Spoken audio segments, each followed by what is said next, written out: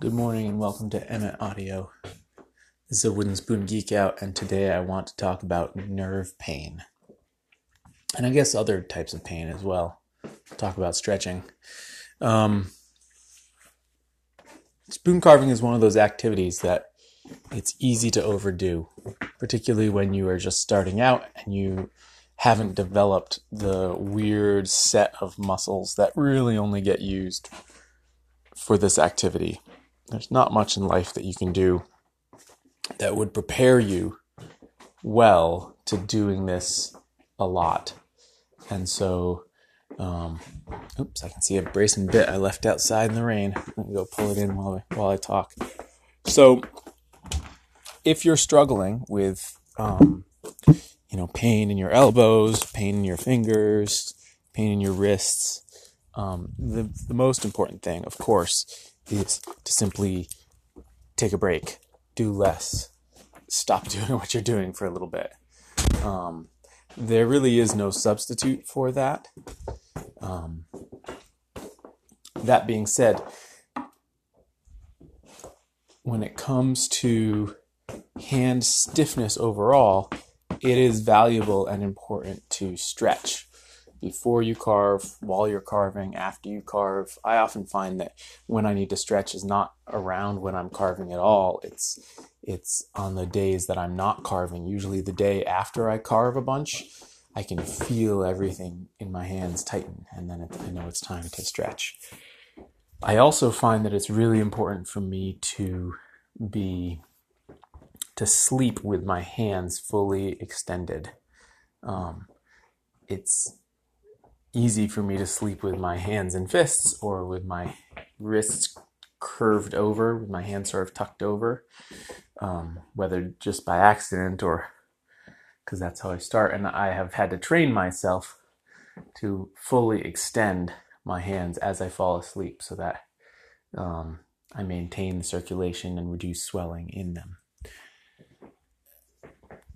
When it comes to nerve pain in particular, and by that I mean the nerve pain usually at the end of your thumbs or on the side of your finger, where the spine of the hook knife comes up, but often for people it's on the ends of their thumbs where they're pressing on the back of the blade. I have two thoughts. One is don't wear gloves. Gloves are dangerous to wear when you're carving. But one big helpful thing would be to consider your blade. The Mora 106 has a lovely fat spine that should be well-rounded from the factory.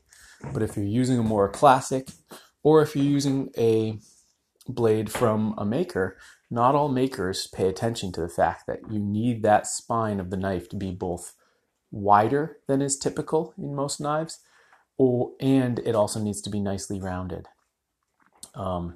And that's true of the back of the hook knife as well. Otherwise, those thin, sharp edges are going to cut into your hand and increase the nerve pain that you get. If the blade is thin, there's not a ton that you can do, but you could consider getting something like, you could even use sort of layers of masking tape to create a little pad where your fingers touch down usually. Just tape one on top of the other, on top of the other, on top of the other, and see if that helps. If the blade spine is thick enough, and it's just that the maker didn't round the edges, you can certainly take, sandpaper, coarse sandpaper wrapped around a block or anything really, sharpening stone, and just round those edges. It will make a tremendous difference in how much nerve pain you have. And finally, over time, the pain that you experience, the nerve pain, will decrease as you build up a callus in those areas.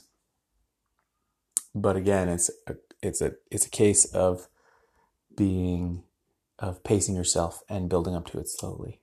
Finally, the last pain I'm going to mention is the pain of on your sternum from pressing the spoon against your chest. And that pain is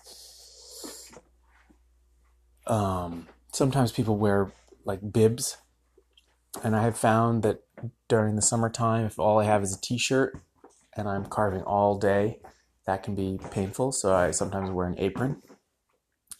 But one of the most important things I've found is to simply knock off all the corners on the end of your spoon handle right away before you go pressing into your body. It's basically the equivalent of sanding down the spine of your knife to make it smooth and rounded. It will go a long way towards keeping you from getting that irritation in your sternum. Um, and that's it. So, use common sense, take it easy, and also feel free to modify your tools to help with that pain.